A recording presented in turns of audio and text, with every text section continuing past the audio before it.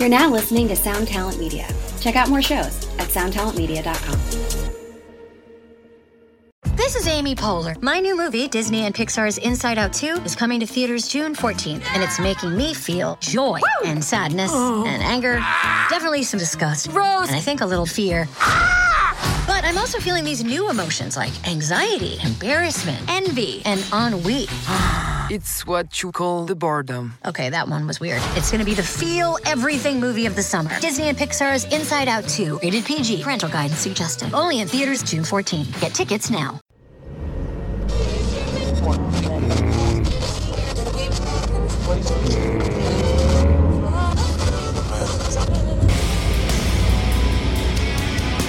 Oh yeah, what's this?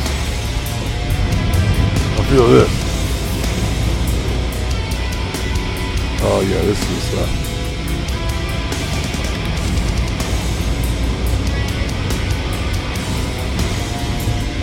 Oh no!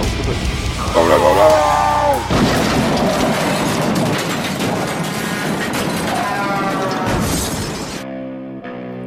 no! Lamb Goat presents the Van Flip Podcast.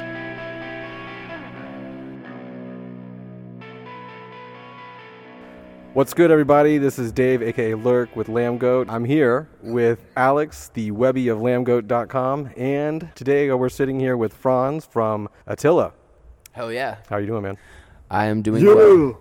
It is a very special day because yesterday we released our brand new album, and yeah, now I'm here talking with you. You guys are actually the first people that I've spoken to since the album release, so this is nice. Dope. You're also collectively the first person we'll do a podcast with, so nice. Cool. First all around. So I guess we'll just get into it. Like you just said, your new album just came out. You just dropped it. Fans, you were talking about earlier, fans are pretty receptive to it. So how do you like the album thus far? I mean, obviously you put it out, and yeah, how do you like the I love it, man. This is my favorite Attila album, and you know, at this point of my career, I've been in Attila for 15 years now. We put out 7 full-length albums, and generally speaking, we drop an album, and everyone just talks shit and shits on us and hates it, and I get a lot of, like, fucked up things said to me. Yesterday, we dropped our newest album, Villain, and everybody fucking loves it.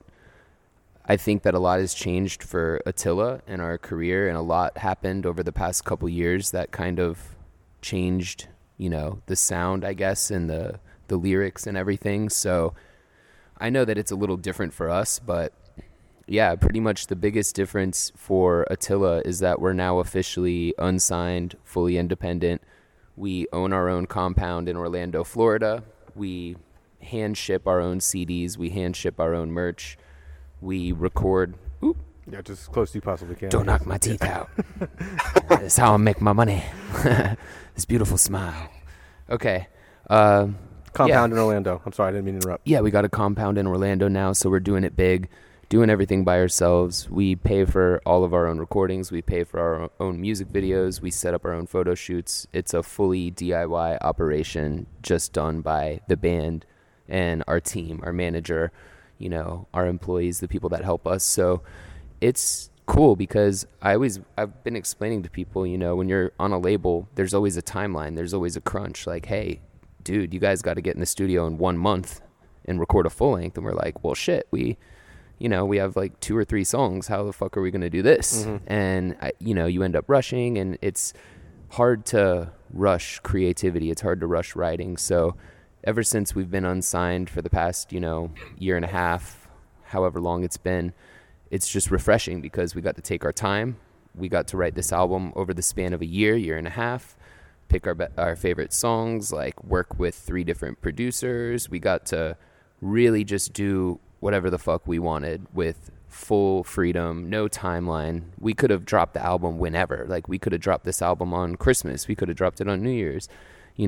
Everything was in our hands, and it's just a really cool feeling. So on top of that, in the past, things were more smooth in all of our lives personally, and everyone in my band was going through some like crazy shit over the past year. So we all had these crazy like feelings inside of us that got put into this album. So I think that lyrically the vibes are a lot different on Villain than any other album, and it's really, really genuine for Attila, and I think people really respect that, and I think that's probably a large reason why the response has been so well.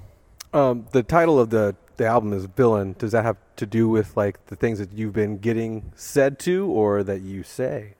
So the title Villain it ultimately just stems from the fact that we've kind of always called our fans villains. Mm-hmm. You know, Slipknot's got maggots and everyone else has like their name for their fans, but we've always called our fans villains, and it just felt like an appropriate time to use that name.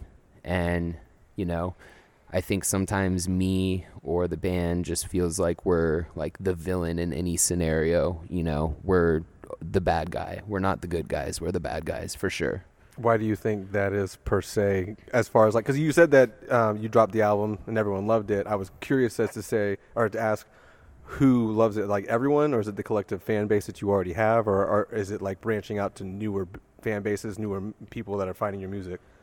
It's hard to tell so far because, you know, obviously this is day 2 of the new album, and, you know, most of the people listening to it initially are built-in fans, so it's hard to tell, you know, how far it's spread beyond that. But I have seen a lot of people that have said comments along the lines of, yeah, like, haven't listened to Attila in a long time, blah, blah, blah, wasn't going to give this album a chance, but I'm glad I did. I listened to it, and it's the best work you've ever created. So I do think that, you know, this album is bringing people back to Attila, cool, you know, in a good way.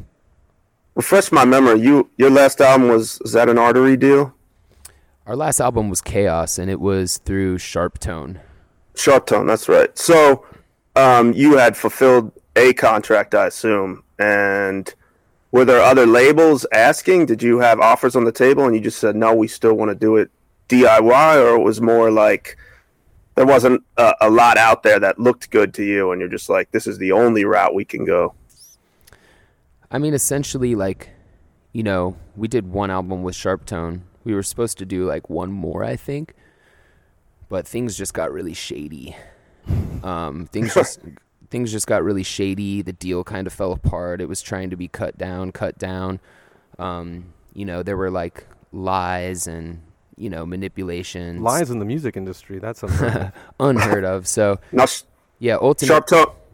Sorry, go ahead. Yeah, ultimately shit just hit the fan, and it was like, hey, look, we're really like self-sufficient and independent. It would just be better for us to be by ourselves. So what have you missed, if anything, out of, you know, not having a label this time around? Obviously that affords you a lot of freedom, but I assume there's stuff that the label does, albeit you have to pay for, but does that makes your life easier, whether that's promoting the liquid metal, you know, whatever bullshit that entails, or I don't even know. You guys did you did a limited pressing of CDs, I guess?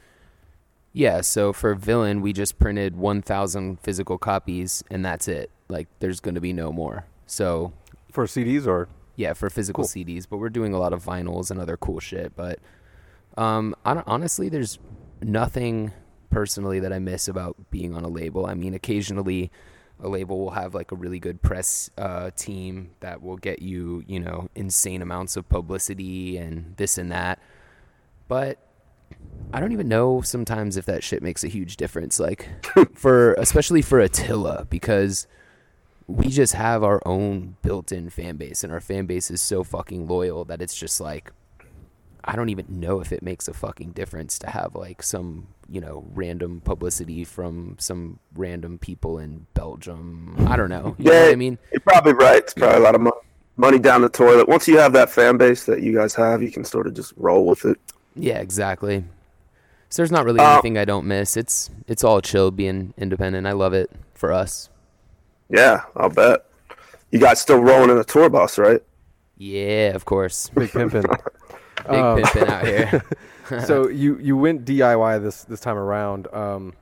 Outside of like what you just stated, what do you like about being do-it-yourself? Because obviously you get to keep all the money that comes in that as a collective, not just you.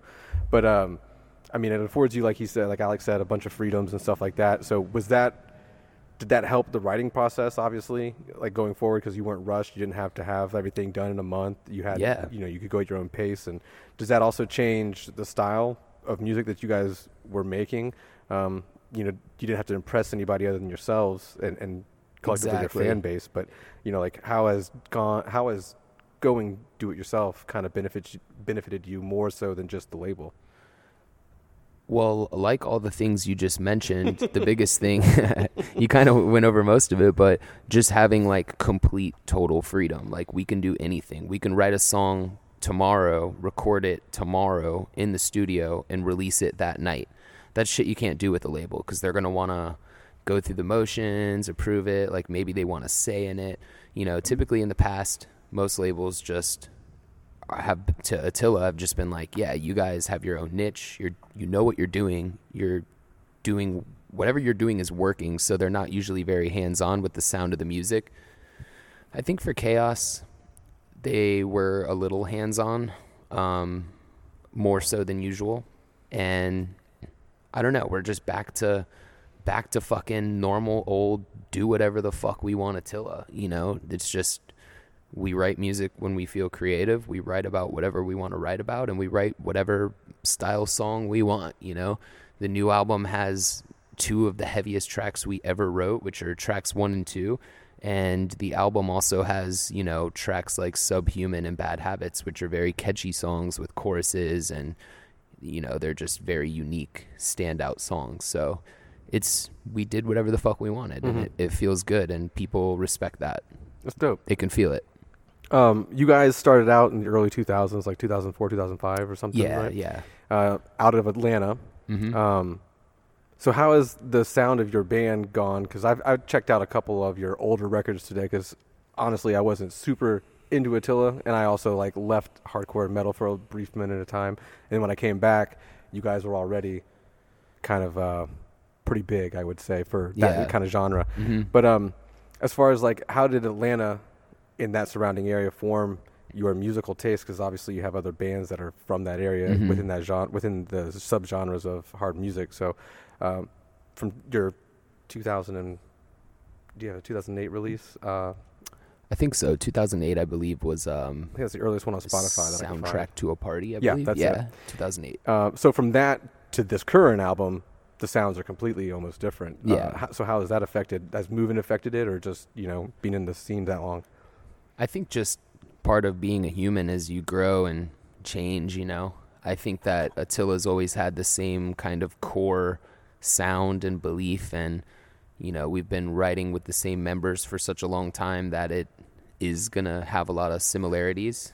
And obviously, with me being the voice of the band, my voice is still in every album. So I don't know, I think starting off in Atlanta had a huge influence on us, because we were heavily influenced by rap and hip hop, because when I was a kid, there wasn't Spotify, Apple Music, YouTube, like none of that shit. If you wanted to listen to music, you listened to the radio, and you better have your tape. Every radio tape station deck all ready to record it. Yeah, exactly. Every radio station in Atlanta played rap, and that's just how it is.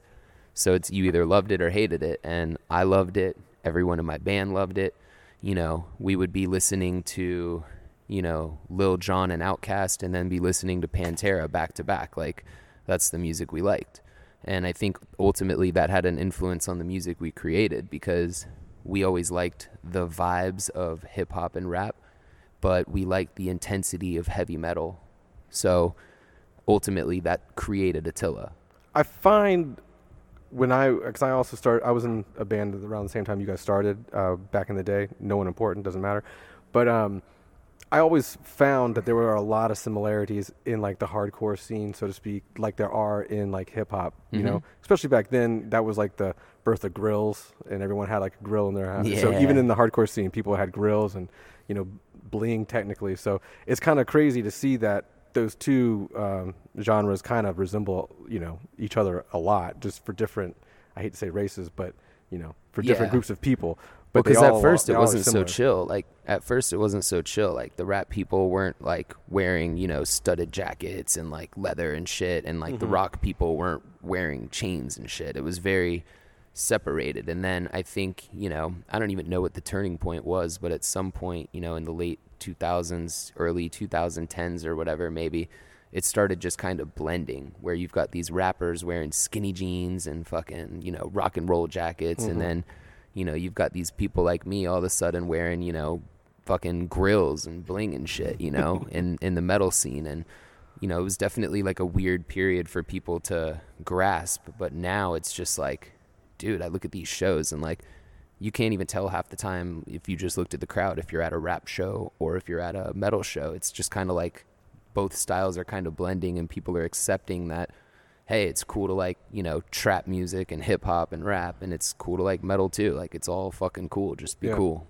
Yeah, they definitely are. All those genres are becoming bigger and bigger, probably more so because of the internet and people finding stuff a lot easier. Yeah. But yeah, that's definitely and it's cool. Becoming less like cliquey too. I feel like personally it's kind of all blending, and people are going every direction. Like a lot of rappers would be doing what you would call like emo music, like Juice WRLD and stuff like that. Would that kind of be shit's becoming huge emo rap, but it is like the biggest thing. Yeah. So it's cool to see like different people getting to different things, and it's cool to see the scene, I keep calling it the scene, but grow, because before it was very limited when I was younger and a kid, and Agreed. as everyone else was. So it's cool to see it grow and be bigger.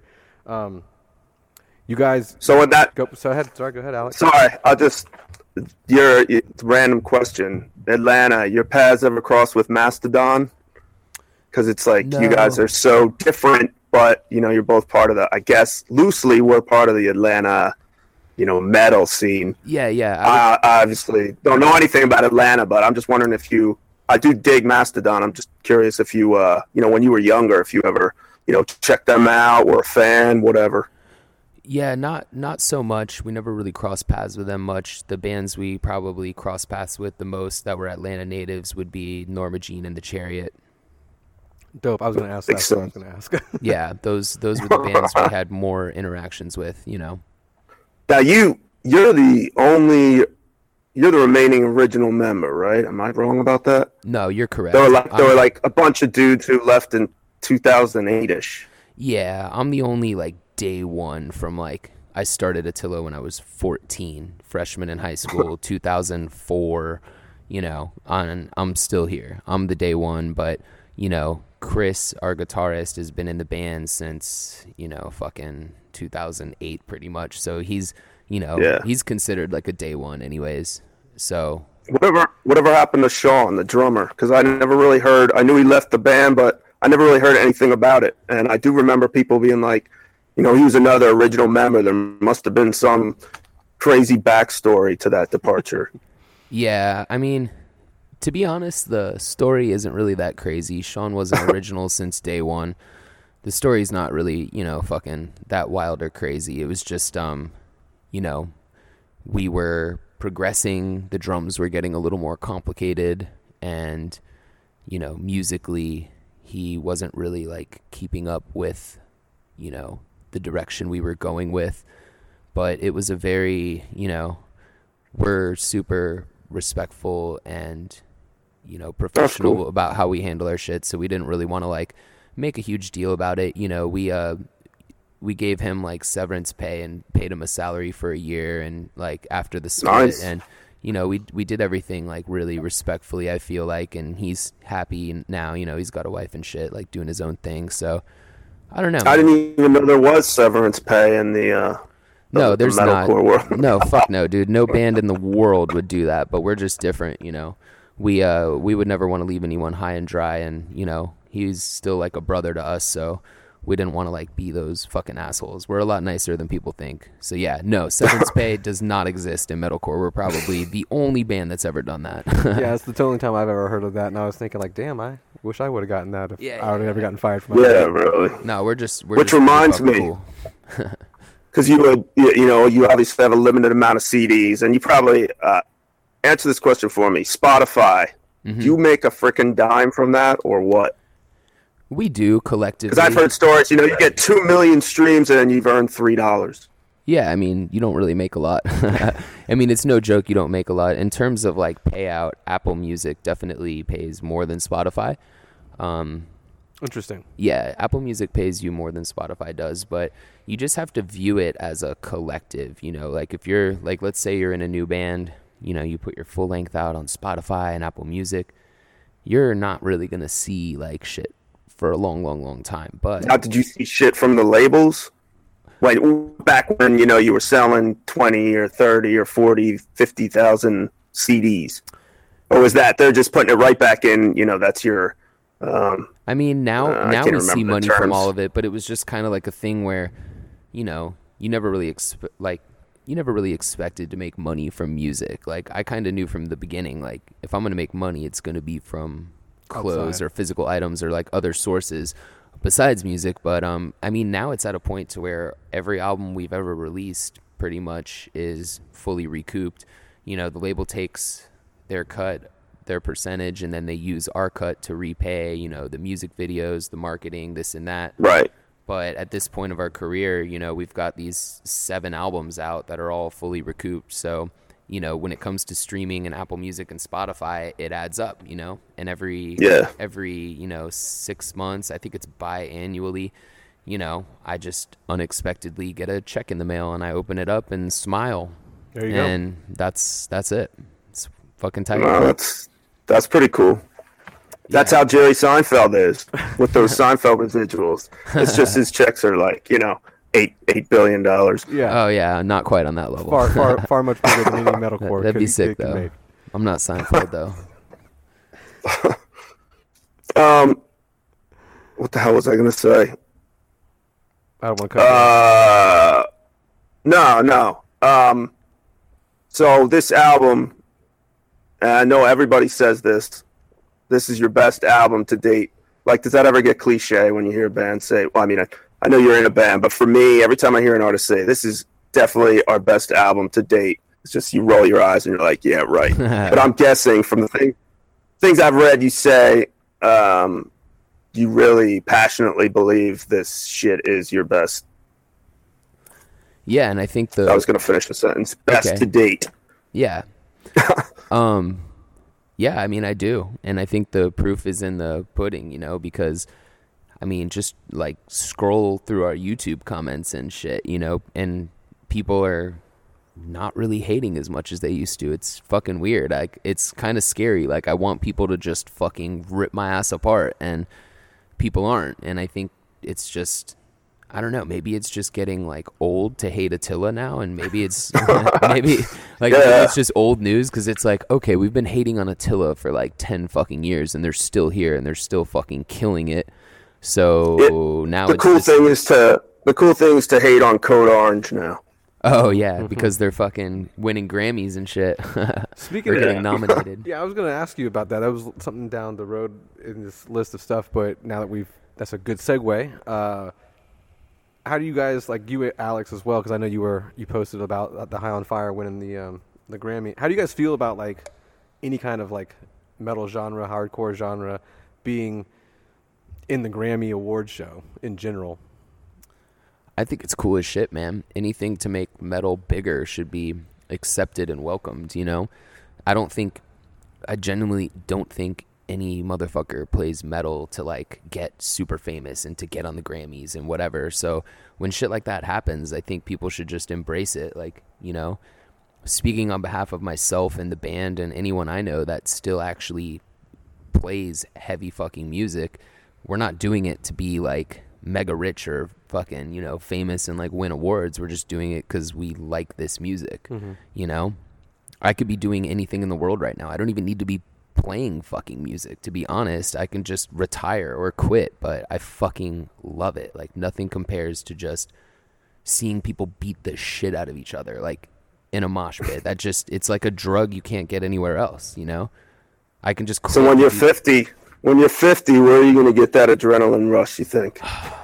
Fucking more fast cars, meth and heroin, dude. Well, that'll give it to you. No, I don't even really truly. No, probably just like going to a racetrack or doing like fucked up shit, I guess. I don't know how you can compare to that rush, man. How long are you going to ride, because he was saying 50 years old, how long do you think you'll be able to ride the Attila train doing the same. I don't know, I man. don't want to say the same type of music, but just it's hard to within the put same an frame. expiration date on it. It really just depends for me. Like, if there's a demand, if there's an audience, if there's people listening, I'll just keep going forever. I feel good.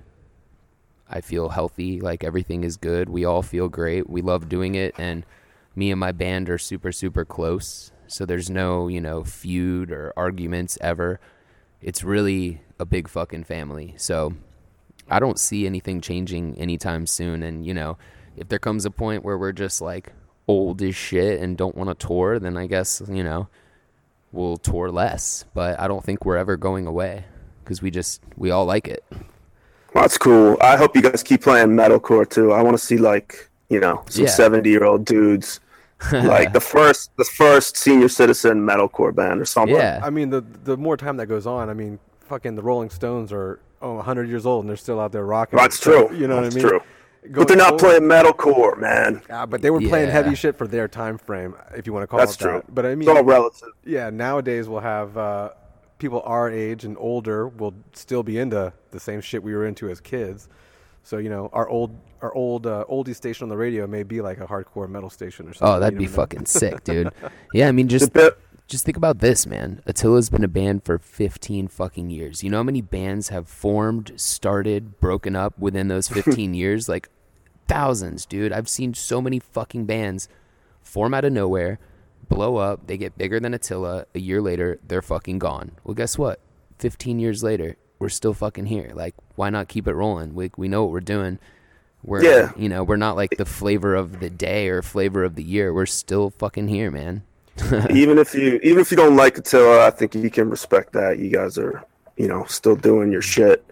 Did Billy Joel's lawyers ever come after you for the Attila? No, they didn't. Yo, thank goodness. So when you Actually, I think he wanted to distance himself from that whole band. I'm a big Billy Joel fan, on the side. So I forget whenever it was that I learned that he had a band called Attila. I was like, whoa, that's fucked up. And it was some noise shit. But I later read he didn't want anybody to even know about it. So I guess that worked to your which Billy advantage Joel anyway. are we talking about? Like the Billy Joel? bro. Like The only Billy Joel, okay, man. I'm just he had a band called Attila. The Piano Man. Noisecore band called Attila. What? Well, no, it wasn't Noisecore. It was it was he and another guy. This was Some probably freeform jazz thing? 1970. It was kind of for that time period, I think it was avant-garde, noisy rock stuff. But I mean, literally, they took the Attila thing all the way with Attila the Hun get up and shit. So That's a little cheesy. It's like war, but with the absolutely. Yeah. Sorry, I just had to bring up Billy Joel. It's all good. It's all good. No, it's cool. It ain't even that deep because I didn't even know that it existed until many years later after we formed. But it wasn't even that crazy of a story. Someone was in a bookstore when we were trying to figure out a band name, saw a book about Attila, was like, yo, you want to name the band Attila? I was like, sure, fuck yeah. Because every band in 2004 had death, bleeding, dying, one of those in their name. And I was like, yeah, fuck all that shit. I'm not doing a death, bleeding, dying. Or the whole verb the noun thing. Exactly. That was the thing. And I was just like, look, we're not doing any of that shit. Let's just figure out a word, something. And I was like, what the fuck is Attila? And then I just looked it up. I was like, oh, this dude was crazy. He conquered Rome, killed a shitload of people, massacred shit. I was like, cool, down. Attila, done. It makes sense. Instead of How many times people misspell that shit, though? 2 L's, 1 T. Every day, man. And a lot of them are actually huge fans. And, I don't give a fuck. Misspell our name. The best part about it is we have it in our contract that if you misspell our name on the marquee, you owe us $1,000. So, nice. Every tour it's an extra $15,000. Pretty nice. It's spelled differently than Attila the Hun, right? No, it's spelled the same. No. Oh, okay, I thought Attila had 2 L's. And they know it's in the contract. Okay. No, it's 2 T's. Don't misspell our I don't fucking even name. care about fans misspelling it. I just chuckle when I see, actual publications still not get it right. Oh, yeah, it's really not that hard. ATTILA. Do your research, bro. Dyslexia is the thing. Typos. They might be updating on their phone or something. You never know. So I've had enough typos. Oh, I'm king of it too. You're 15 years into the game as Attila. Did you ever see that happening when you were starting out and your a freshman in high school, all of a sudden you're like, let's start a band?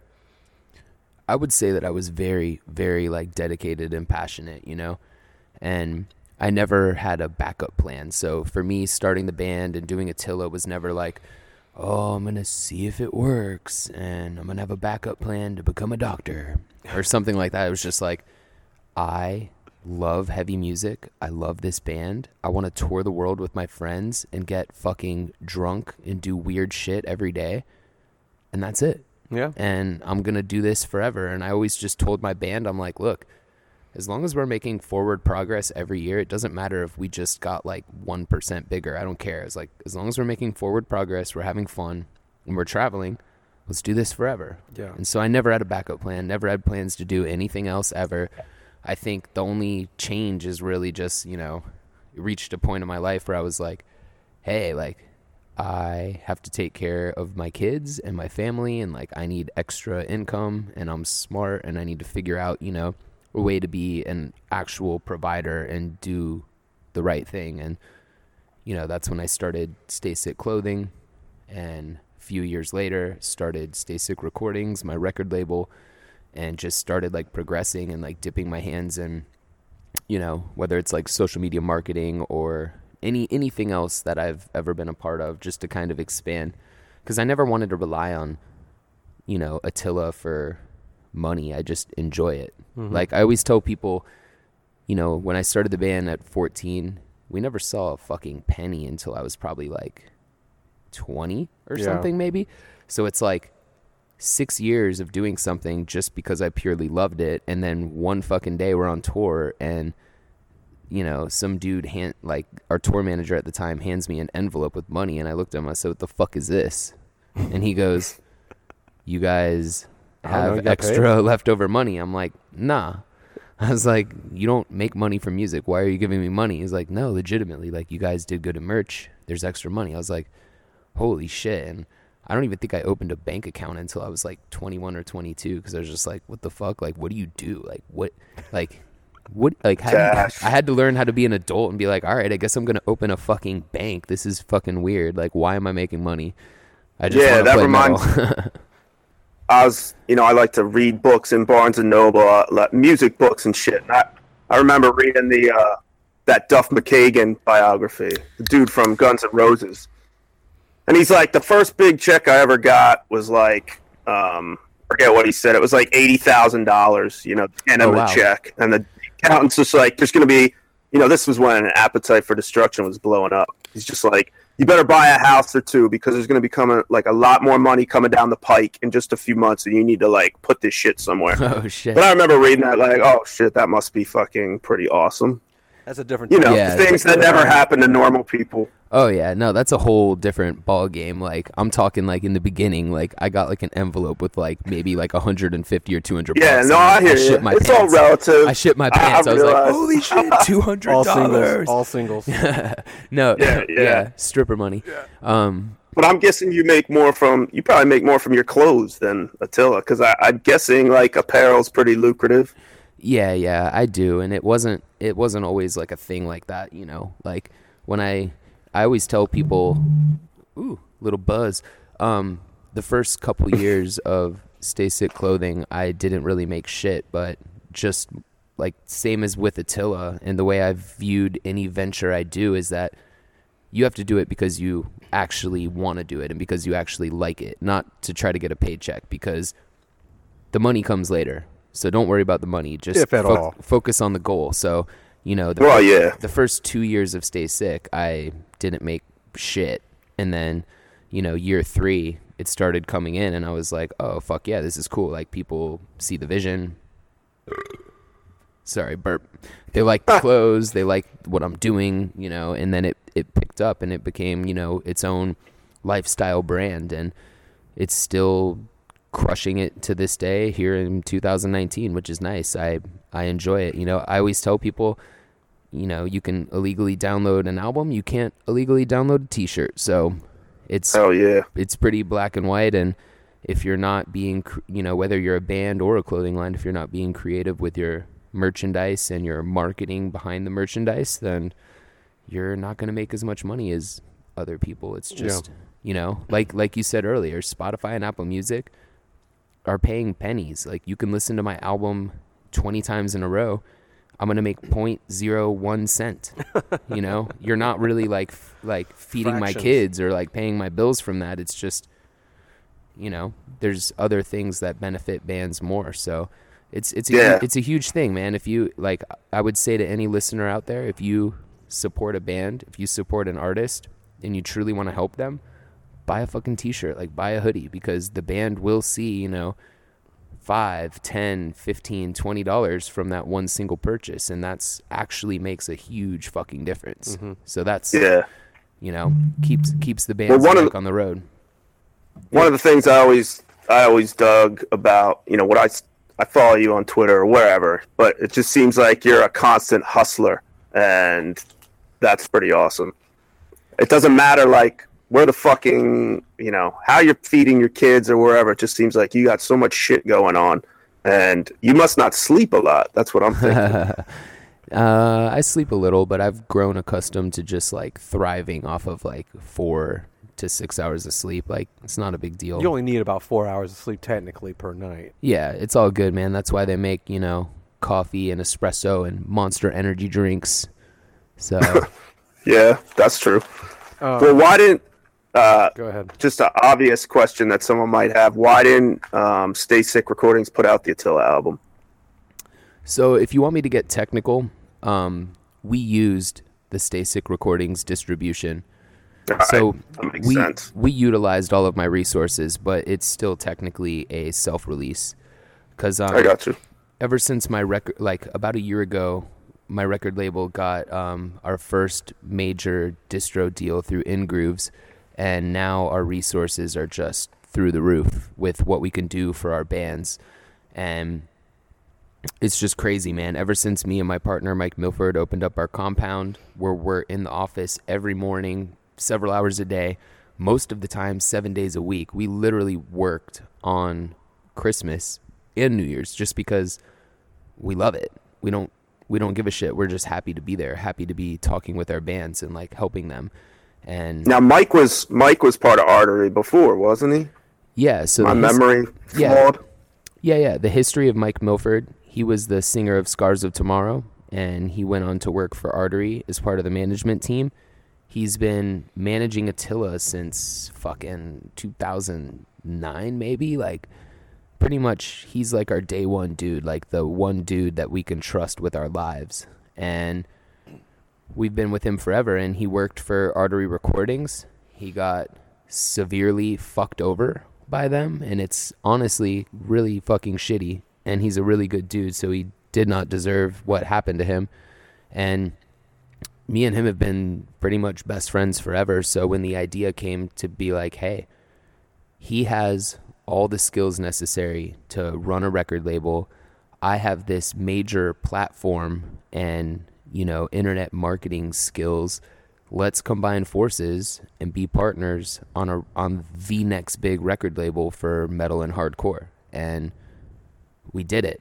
And at first we were partnered with Equal Vision, which is, you know, one of my favorite labels from back in the day. Yeah. And then they put out some cool shit. Yeah. And then we grinded, became like a fully independent label, just doing our own thing, got our distro deal, and then we bought out Eulogy, which is fucking mind-blowing to me, dude. Yeah, I wanted to ask you about that. That was like one of the iconic, you know, the early 2000s. You had Trustkill, Ferret, Eulogy, dude. So what is the you own Eulogy now, or you?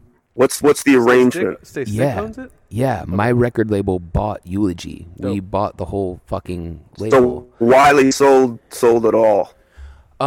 Yeah, and it's like we're still close with him, and it's all good. It's just like we, you know, there was an opportunity on the table to kind of take over this whole catalog, and we have, you know, just like more of a modern vision for music. And you know, some of those releases weren't on Spotify, they weren't on YouTube and stuff, and we kind of used everything we have to like bring like a breath of fresh air to some of, in my opinion, like the greatest releases in metal and hardcore. Like, my favorite band growing up was the Warriors, and it's just like, holy shit, like, now the Warriors are on my fucking label. Yeah, like, that's crazy. I have these releases that were so important to me. So you own the rights to those Warriors albums? Is that what it is then? Not the publishing, but the copyright, I guess. Yeah, I do. The Warriors, Kids Like Us, Evergreen Terrace, Bury Your Dead, all these Broken bands. Wings, Set Your Goals, so many Set Your Goals, bands. so many. And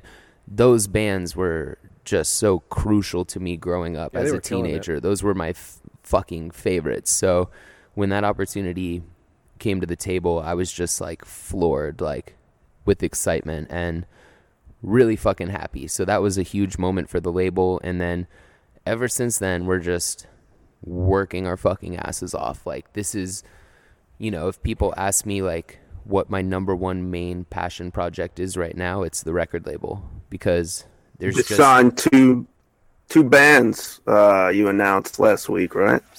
Yeah, we announced 2 bands last week, Dead Crown and Born Anew, and both of them are really fucking cool. And before that, we announced Dealer, which Dealer is a dope fucking band from Australia. I think they're going to be the next big Australian band, hands down. They're so fucking pissed. Like, the song Crooked that we released, the first single from their album, is just, I don't know, I've never felt more like anger and hatred in my life than when I listen to that song. Like, I'm scared for anyone around me because I just want to punch shit when I hear that. Like, when there you go, Dave. Edit in Crooked in the video they can hear a few seconds of that. Literally, you have to listen to Crooked. Can we use it? Yeah. Okay. Use, sure. Now use we have Crooked permission. by Dealer. Like, first of all, the band's called fucking Dealer. Like, that's hard body as shit. Like, they're called Dealer. But it's just... Drug dealer? Card dealer? Who knows? Card dealer? Who fucking knows? But Death dealer. Death dealer. Yeah, seriously. But the song is so fucking hard. Like, the breakdown at the end, when they come to Orlando or whenever I get to finally see them at a show, I'm punching everyone in the fucking building. Like, no questions asked. Like, I'm so fucking ready. Do they take after, like, Parkway? Because Parkway is the biggest thing to come out of No, they don't. Australia They're ACDC. pissed, dude. Like, Parkway is like... I don't know. Parkway is like Lightweight. Taylor Swift compared to Dealer. Dealer's pissed. Okay. The early Parkway was my shit. I don't know about the new Parkway. The new Parkway's not my shit, but... Yeah, I don't know either. But yeah, the more pissed off, the better, as far as I'm concerned. So I want to kind of touch base on... You keep mentioning the compound, and we were trying to figure out to do the interview, like, where you were at, and it would be better if... Because I remember hearing that you lived in Orlando. Yeah. But then, the band's from Atlanta, so you mentioned that you moved everybody to Orlando. So the compound, is it like a compound, or is it just like you all live on a cul-de-sac, or... Oh, no. So we all have our own, like, separate, like, houses and shit that we live in. But we actually, like, just bought a compound that contains a really giant office space where we have, 4 desks in there for me and Mike and 2 of our employees. We have a giant merch room where we ship out all the merch and CDs for the bands on our label, as well as all of Attila's merch, CDs, vinyl. Then we have a big storage space where we store all of Attila's gear, touring gear, etc., like all the shit we own. And then we have an actual recording studio in there that my bass player, Kalen, runs. And he's going to start recording bands, full time when he's off from tour as well. So any bands out there that want a really dope quality recording, Orlando, dog. Come to Orlando, record with my bass player. I want a compound. And he'll make you sound pissed. I got a fucking basement. Hey, we don't have basements, nice. though, here in Florida, bro. So you have that. Well, nice. Yeah, they'll flood out. Yeah, we don't have basements here, but yeah, when you were saying compound, I was thinking like Mike Busey's compound over there and having like weird juggalo parties or something like that, No. It's more business and work, It's, we party in there. Don't get me wrong, but it's juggalo. That reminds me, you guys toured with ITP, right? We sure did. Oh my goodness. What was that like? Fucking amazing, dude. Juggalos are crazy, bro. That whole in scene a good way. Yeah, that scene is insane. We talked about it. Me and Alex talked about it briefly, not related to Attila, but we were just talking about Juggalos and how like insane that fan base has gotten over the last 20, 30 years, almost 30 years, without any mainstream help whatsoever. They're just like, that's a complete underground situation, regardless of if you hate that shit, which a lot of people do.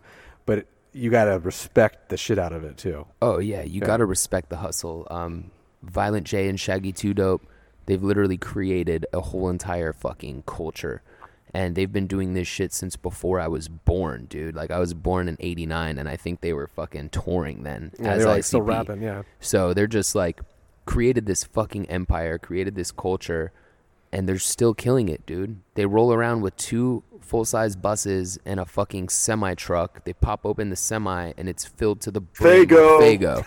Like, are you kidding me? Like, how do you not respect that? That's cool as shit, dude. Like, now, do those dudes walk around like with paint? Do they like wake up in the morning and get their faces painted, or what? Do you ever see them without their getup? Yeah.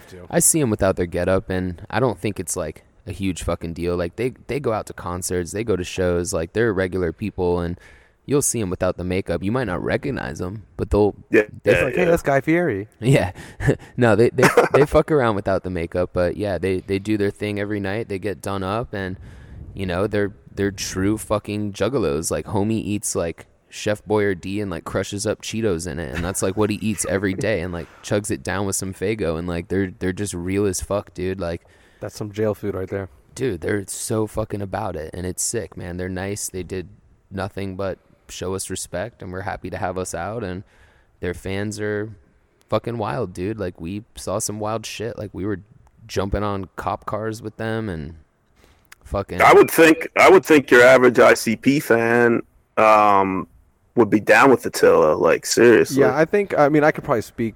I'm not a juggalo by any means, but I have friends that have grown juggalo up. by day, yeah, Esther by night. Show me your Hatchet Man tattoo, dude. I can't. It's in my on my lower half now. Oh, but okay. No, I had friends that grew up in that juggalo scene and shit like that, so they have kind of transferred out of that kind of genre into the more heavier.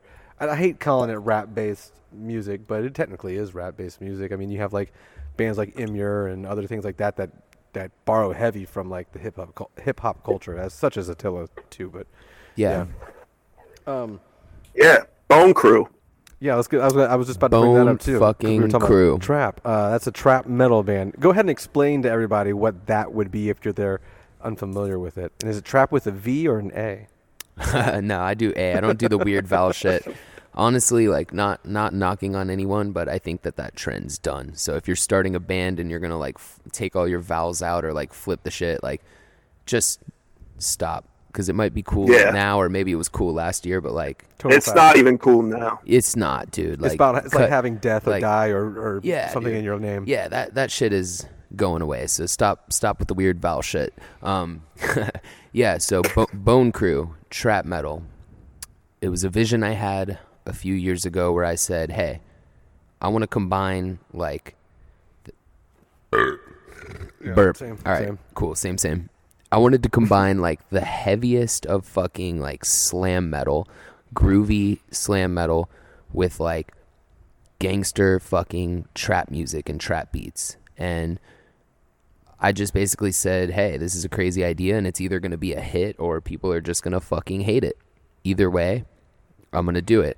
But if I'm going to do it right, I need to have a real fucking rapper. I'm not going to sit here and try to do like white boy rap over this project. I want to just lay down the fucking screams, do what I know, which is heavy metal.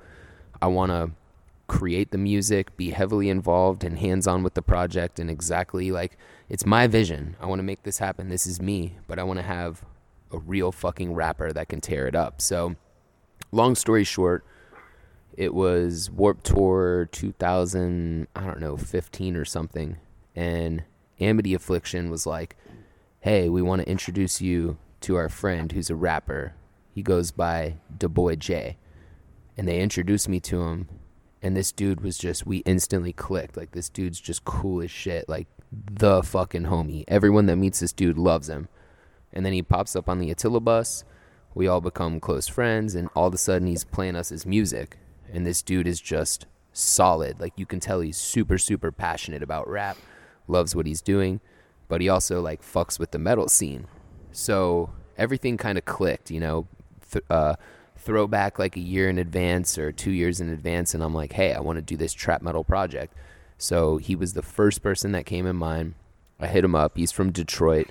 I was like, yo, I'm doing a trap metal project, really heavy fucked up music with, you know, lots of rap and trap and hip hop in it. Do you want to be in the project with me? Just 100% down. I started sending him tracks and he would record the next day, just 100% dedicated.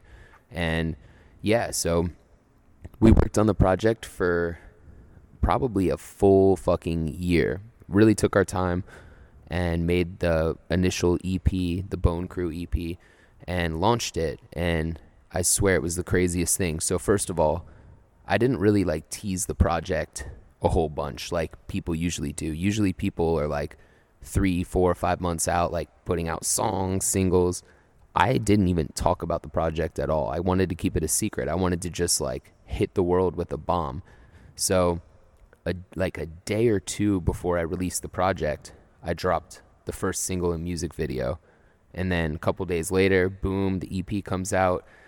24 hours after the EP came out, someone hits me up and is like, dude, they're playing Bone Crew on XM radio. I was like, no, no fucking way. Yeah, I fucking heard it on there. I was like, whoa, that's yeah. I was like, no unexpected. Fucking way. This is not true. Like, they're not playing Bone Crew. Like, I just released this project. I was like, how could that be possible? Like, Attila's been a band for like 14 fucking years now, and we've never been on XM. Like, how the fuck is Bone Crew, my new project, on XM radio a day after the release?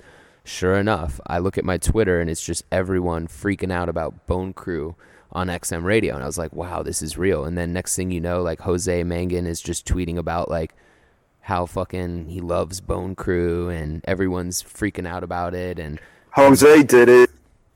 Yeah. And that's mad respectful. And I'm super thankful that he did that. And next thing you know, we're in regular rotation on XM radio for like 2 months or so, just getting played, you know, 10 times a day on XM, which is just the coolest shit ever because I've never had anything like that before. So I'm just glad that people fucked with it. And I could tell, like, just looking at social media and like seeing people's responses, like, yo, what the fuck was that crazy like trap metal shit? I love it. Like, I never heard anything like that. Like, all these like random, you know, strangers that have no fucking clue who I am, who Attila is, who Bone Crew is, are like really stoked about this project. So long story short, it's been doing really well, but we only have 5 songs. So right now we're working on the full-length album. I would say we're, you know, 80% complete with the music. We have a whole lot of shit. And it's just kind of getting to the stage where I need to, like, organize everything, consolidate, do the final vocals, like, figure out guest vocalists, because I want to get, like, a lot of real rappers involved with this project and kind of expand. And then go from there. You know, I want to release a full length and do a world tour and just, you know, I fucking love it. I think the music is cool as shit. So I want to keep doing it and see where, you know, it could take me. It's definitely a little bit more accessible to the world than Attila, because obviously the world is more like rap and EDM oriented right now. So, but we'll see, man. So far the response has been really good and people love it. So I'm excited to finally put out a full length album, hopefully this summer, and see where it goes. Yeah, I was gonna say, like, it's not the same thing, but it's within the same ballpark as Attila. So, what classifies obviously Bone Crew as trap metal, and what would you classify Attila as? I mean, it's not trap metal because there's. Do you guys use production in your songs as far as like that would be the big stuff? That would be the big difference. Every Bone Crew song has like trap beats in it, samples, like trap hi-hats, like every who's are you guys recording it all like within an office studio, or do you have like a band, or is it all just like? I have a few different outside producers that I use, but I'm very involved with the project, and you know, I'm the one kind of like orchestrating the show, so to speak. DJ Khaled. Yeah. Essentially. Yeah, so, I get you. But yeah, no, I would say the difference is, you know, Bone Crew is, the structure of the song is based like a rap song, and it's very, you know, based like a rap song, whereas an Attila song is, you know, maybe there are parts of an Attila song that would have a trap hi-hat in it or a sample, but Attila essentially is like, I don't know. Full band. A full band at all times. How does the the writing process for you guys as Attila, like, how do you guys go about doing that? Is it something that someone works on something not collectively, but by themselves, or do you guys do it collectively, or do you guys get in a room and you're like, oh, that riff works, let's kind of work that riff out? And do you write lyrics like on the spot, or do you have to, like me personally, I can't do on the spot. I have to do like at a later time when the song's completed for the most part. I might be able to like say, hey, don't do that here, like DJ Khaled type thing. But other than that, like I'm not really good on the fly. So how do you guys go about like creating your albums and your songs, and like how do you navigate what sound that you want to approach for that album? Like your latest one is a little heavier than like your first one, so not a little, a lot. So I would say that the way we write is like a collective conglomeration of all of the above. Like sometimes I will bring something to the table and we'll base a song off of whatever I'm bringing. Sometimes it's Kalen and sometimes it's Chris. So me, my guitarist, and my bass player are the three primary writers for Attila, and we've written every single way imaginable. Sometimes Kalen will have the idea initially, sometimes it'll be Chris, sometimes it'll be me, and sometimes we're all three together working on it, and sometimes we say, hey, it would be nice to have like a fresh ear and a fresh perspective, so let's save room to write one song in the studio with the producer. And that is usually a really fun thing to do too, because you say, look, Attila, us, we're going to start writing right here, and then you can pitch in, you can have like input, because we're very open-minded, we're not stingy, we're not fucking, my way or the highway type people. It's really nice and refreshing as a musician to have additional input when you're writing, and I fully welcome it, especially being that, I think Attila has like, 90 fucking songs or something, maybe more. So it's just like, it's refreshing to have new minds working with you. So occasionally we'll work with other people, but for the most part, like for this new album, I would say, 95% of it is just us together working, whether it's me with the idea or Kalen or Chris, and we just come together. How did you... Go ahead. Sorry. Go Alex. No, I was just going to ask, to those guys, how do they feel about, you've obviously got a ton of shit going on. How do they feel when you put Attila aside and you're off doing other things? Is that like a point of contention for them? I feel like you're the face of Attila, any way you slice it. You're kind of like the Adam Levine of Maroon 5. Cool. So when Adam Levine's like off doing his shit, the other guys in Maroon 5, I don't know what they're doing. Are they sitting around saying, damn, when's Adam coming back? Well, yeah, they're collecting royalties. For sure. That's a funny question, but I'll just be completely honest with you. I think that, in the past... It's hard to juggle that shit, too, you know what I mean? So that's fine.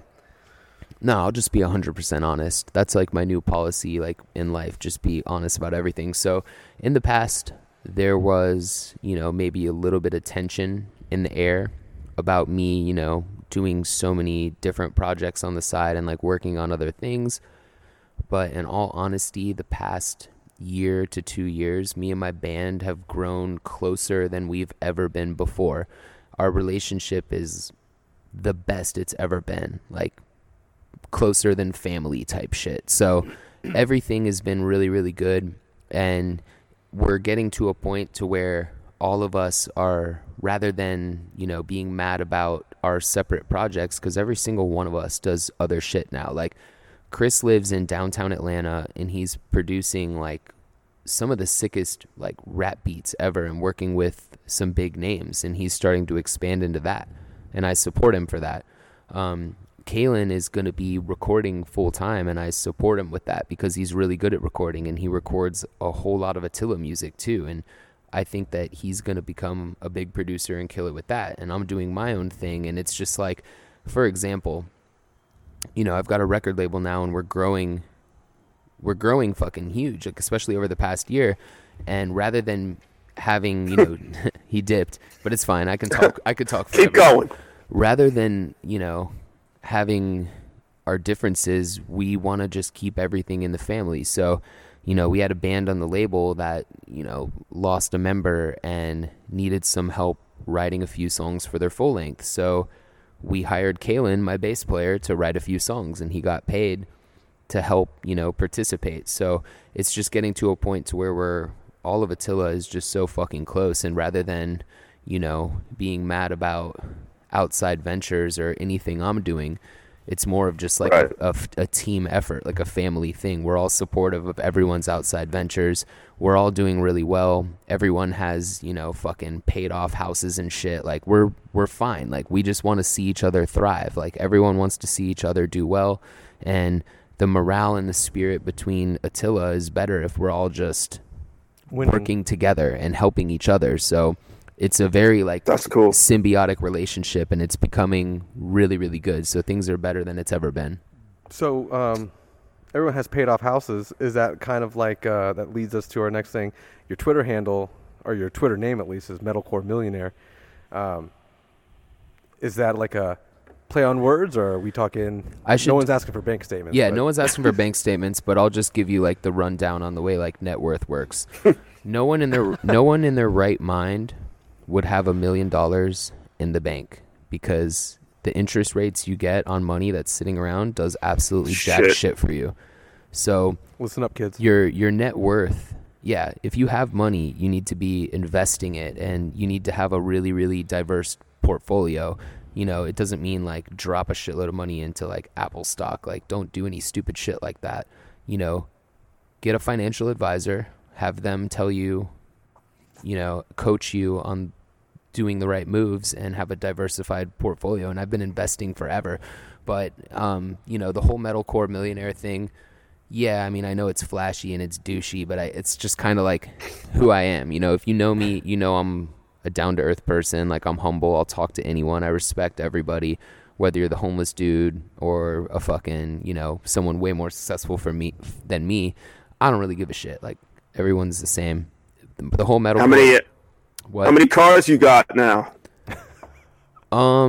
Just speaking of investments, I haven't seen any updates. Only 3 cars. Got the Range Rover SVR, which is like the racing Range Rover with like race seats. It's the best Range Rover you can get in the world. I have the Lamborghini Huracan, which is like my prized possession. That's like I call it my anti-drug, because when I hop in that car, it's so fucking loud it shakes the house. It's got like 666 horsepower, and it's just the biggest adrenaline rush of my life. So when you hop in that car, like I'll be going to get coffee and I don't even need coffee anymore. I'm just wide awake and stoked as shit. So it's just like good for everything. Yeah. And then that's the same vibe I get from my 2015 Buick. Yeah. Nice. Yeah. Fuck yeah. And then my daily driver is just a BMW 428i Grand Coupe. Oh, the Lambo's not the daily driver? It was for a while until that's not safe to take out. It started just shaking my brain to oblivion because it's just like so fucking loud. But now I just have like a nice new like BMW 4-door all murdered out as my daily driver. And before that I had the BMW i8, which is like the craziest BMW with the flip up doors and shit. I loved it. It was a good car, but I just wanted to be more responsible, get a 4-door car. I'm getting old, I guess. You said you had kids, so you can't really put kids in the Lambo either. Yeah, exactly. Tricked out minivan. It might not be fun. Dude, someone in my neighborhood has a tricked out minivan. Like, it's fully murdered out. Like, not a single piece of, like, chrome trim. It's brand new, like, murdered out from the top to bottom, and it actually looks fucking cool. Like, not gonna lie. Probably not gonna get a minivan ever, but they did it right. I mean, minivans are pretty freaking practical, I'll say. Yeah, I'm a big practical. I'm a van guy too, because I mean, I loved it when we were touring in the band. You know, you basically live at that motherfucker, and that's long before people are like, that I found out people were living in their vans and traveling the country. Yeah. You know, you get like 6-8 dudes in a van, you were already doing that anyway. Because again, you don't make money in metalcore or anything like that. It's basically like playing shows, branding outside of music and all that shit is how you make money. Oh yeah. Which I remember when I interviewed you a few years ago. You know, I was kind of looking around online. You know, because people are like, this dude can't make this much money with Attila, and you know, obviously you've got all kinds of other shit going on. But I stumbled upon something, and they're like, yo, the only reason that guy has money is because he won a lawsuit for eating bad seafood or something. I can't remember is there any truth to that? Was there a seafood lawsuit or something? So there's like 1% of truth to that. So when I was on tour a long, long, long time ago, stopped in New Orleans, went to a sushi spot, and I got spicy tuna roll. Still one of my favorite rolls to get. Don't ruin it for me. Yeah. And then basically the next day I felt like deathly ill, and I was just like, okay, like it's because I've been drinking too much. Like maybe my liver exploded or some shit. Like who knows? It's like I'm fucked though, so I'm just gonna stop drinking, see if I feel better. Day goes by, I feel like shit. Day goes by, I feel like shit. I'm just permanently feeling like shit, pissing out my ass, like just worst feeling of my life. So I go to the hospital. They falsely diagnosed me with like a stomach infection or some shit, which wasn't true. And then I basically did a whole entire tour, like a full month long, deathly ill with salmonella without knowing it. And then someone happened to like tweet me or something and be like, hey, you know, you're sick still, blah, blah, blah. Maybe you have like salmonella. Like there was a crazy outbreak from some like tuna factory. And then it just all clicked. Like, holy shit. The day before I got sick, I ate a spicy tuna, like raw tuna. Mm-hmm. And then there's this crazy fucking tuna outbreak. So, yeah, like I went back to the hospital. They were like, yeah, you actually have salmonella. Gave me the proper medication for it because I was literally on the brink of death. Like salmonella will fucking kill you. And I was like, I was almost there. And I was just like, whatever, I guess I'm going to die. Like this is chill. But, I finally got the right medication. My salmonella went away. And then I dove into like the lawsuit process, and I found like the best food lawyers or whatever to try to figure it out, blah, blah, blah.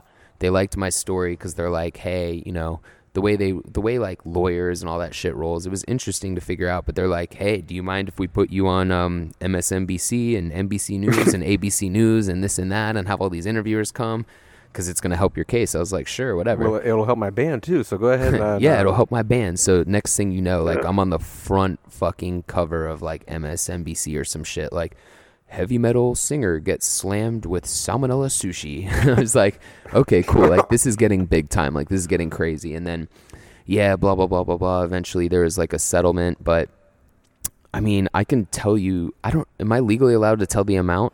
It wasn't that much. Put it this way. Like it wasn't $20 million. No, dude. the amount of money I got wouldn't even buy me a car. So it's like it's not like that shit that I got didn't buy me a house. Trust me. It didn't buy me like some luxury life. Like the amount that I got wouldn't even buy me a car straight up. So the Fronz fortune isn't, built upon a spicy tuna roll. No, not at all. And granted, like the amount that I had gotten, like, yeah, it's not enough to like fucking ball out and buy a car or buy a house or whatever.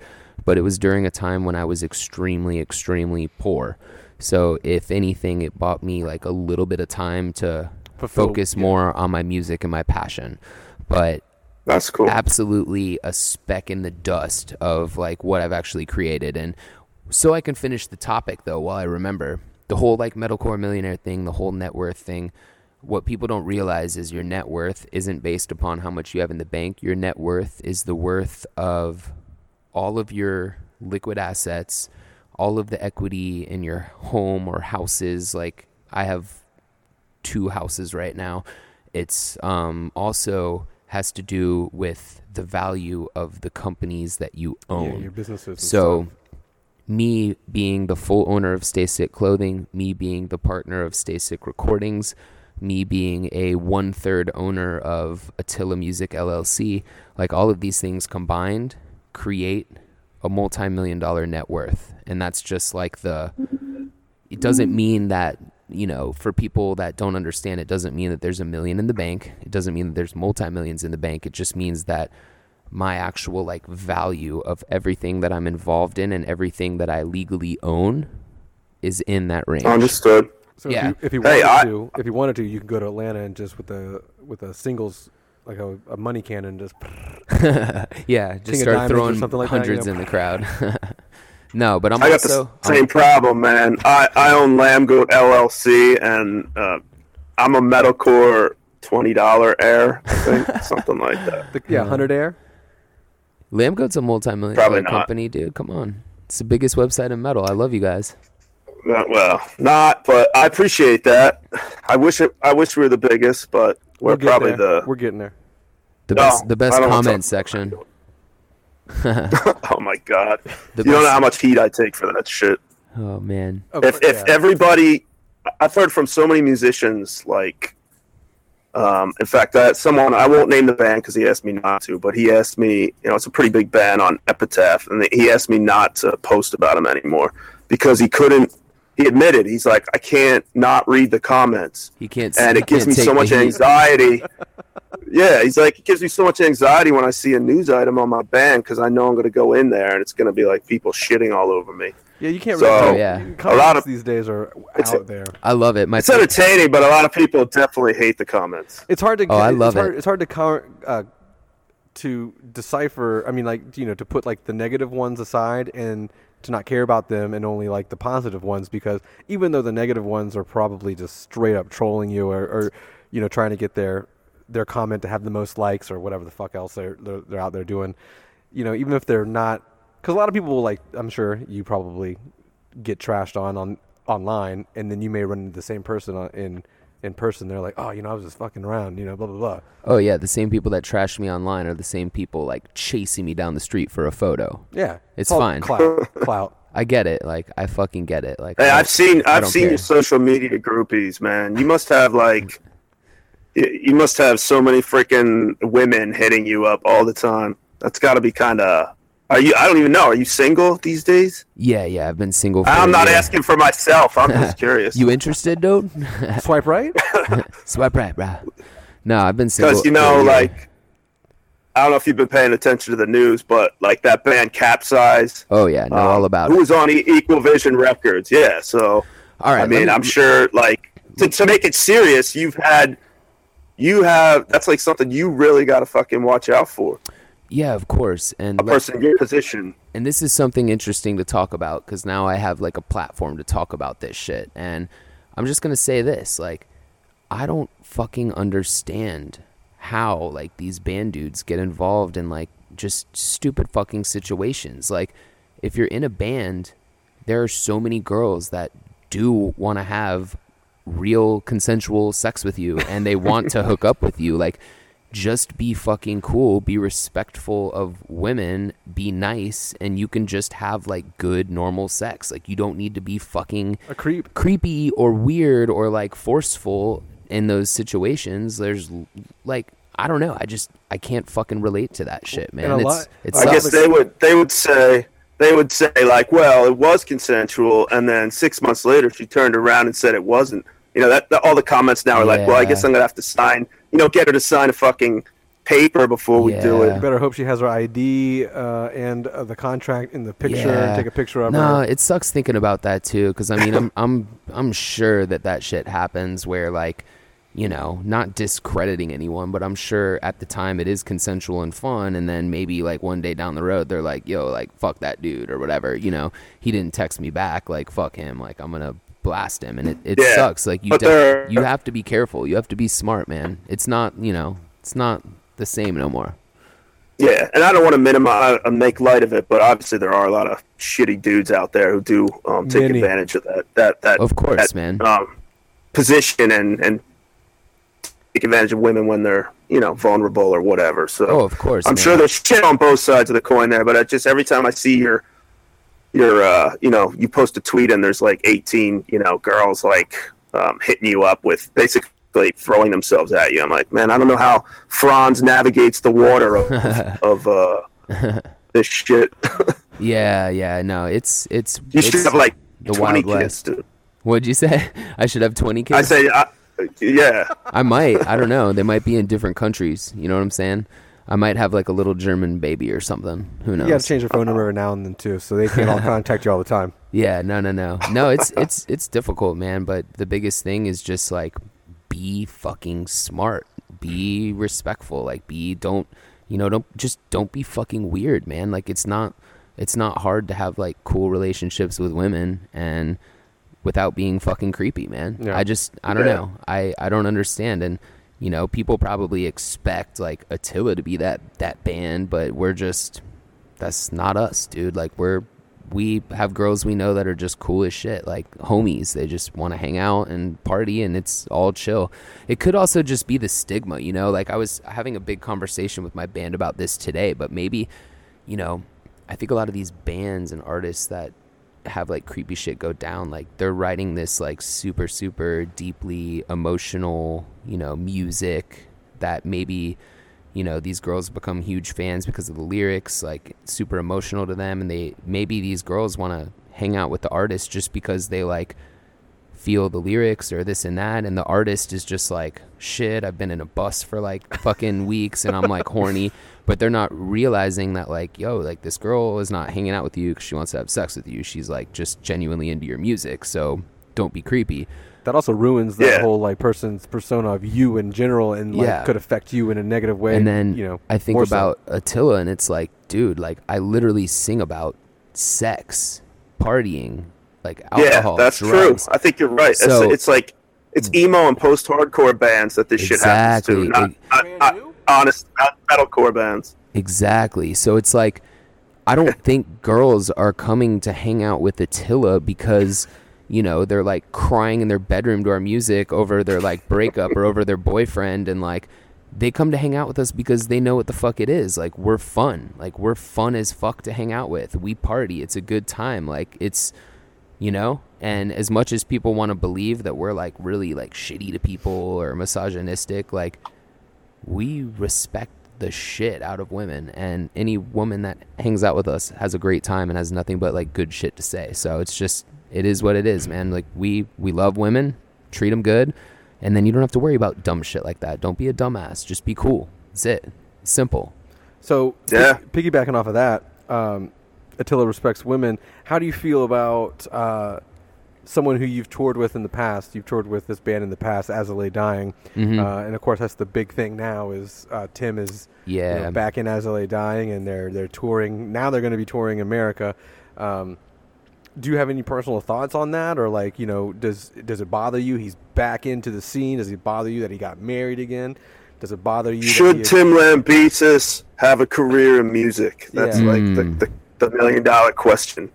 Yeah, and I'll say from my point of view, like I don't give a fuck if people want to support him and go to the shows, then that's fine. I don't care. Yeah. He's probably not a good guy. I don't really know him, but I mean, by the same token, we have politicians who are dirtbags. We have religious leaders who are dirtbags. So you're telling me of all the shit you can get pissed off about, it fucking sticks in your craw that some metalcore dude is out touring again. Right. I mean, he had tits too. You feel that way. Tits though too. I would probably fully side with you, and I'm not a very, you know, controversial like one side of the fence dude. So I would side with you and say, who really gives a fuck? You know, at the time of the shit going down, I actually did the very last tour with Tim Lambesis. Yeah, it was like 2012 or some shit. Right beforehand. It was the Monster Outbreak tour with Asking Alexandria and As I Lay Dying, and my band was on it. Or it might have been right before that. No, it was that tour. So I toured with Tim. I hung out with him. I mean, it was kind of obvious that homeboy was on, you know, steroids and using that shit. And I know that shit heavily, heavily alters your brain and your mental way of thinking and your testosterone and your rage. So, you know, what could have been like your normal everyday relationship flaws with a woman could have, in his brain, due to the chemicals he was taking, turned into like next level. Yeah, just next level. Not justifying that it's right, but, you know, him... You could see how it happened. I can see how it happened, yes. Definitely not right. Definitely not justified. Definitely super fucking fucked up. But guess what? That's why you go to prison. You serve your sentence. You do your time. You become clean. Maybe you read some fucking books. You learn from your mistakes. And you come out of it and hopefully become a bigger, better person. I'm not perfect. Yeah. I've fucked up a whole shitload in life, and I can say that every time I fuck up, I become better, and I would hope the same for him. So, I get seems like he's out there trying to do positive stuff. So I mean, exactly. I'd rather if he's going to make the world a better place than him sitting in a fucking jail cell somewhere doing nothing. Then I mean, I'm not going to real. sleep over that. What's going to be the chances of him doing that shit again? Like, zero. Duh. Like, he's not going to do that shit again. That'd be fucking stupid, dude. Well, like, hopefully for him, he's not doing steroids again either. Yeah, so. And hopefully he's not doing steroids. But I don't know him on a Steroids personal are bad, level. dude. I don't know him on a personal level, but from what I do know of him and touring with him, I do think deep down in he's a nice dude and just made some really fucking bad choices. So I don't know. I don't personally give a fuck if you go to his tour or support him, or you don't fuck with him at all. Whatever. I don't care. Yeah, I'm not losing sleep over it. I think it's to each his own for sure. I mean, a lot of people didn't even remember that he had gotten arrested or went to jail in general. So, I mean, as far as your like basic fan, I think a lot of people completely forgot. So, yeah, that's that. But not everybody reads Lamb Goat, That's true. Yeah, especially the comments section. Who the fuck wouldn't read Lamb Goat? It's amazing. Fuck that. So speaking of like, I'm sorry. Go ahead, Alex. Go ahead. No, you are on something. Take it. We're getting into like not things outside of Attila and other bands and stuff like that. I'm curious, because Imure is a band that I also kind of get into every now and then. You and Frankie have had some beef over the years. I don't know if you want to touch on that, or if that's something that's under the rug, or is it still rampant, or?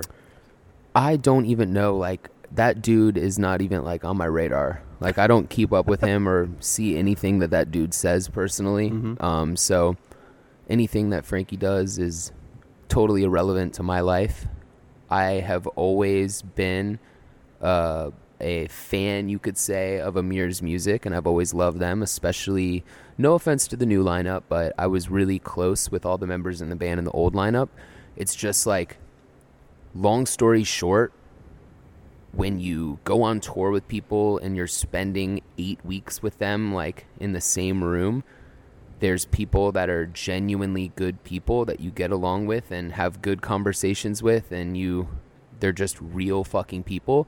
And then there's really, really shitty, weird, disrespectful, fucked up people. And that was Frankie.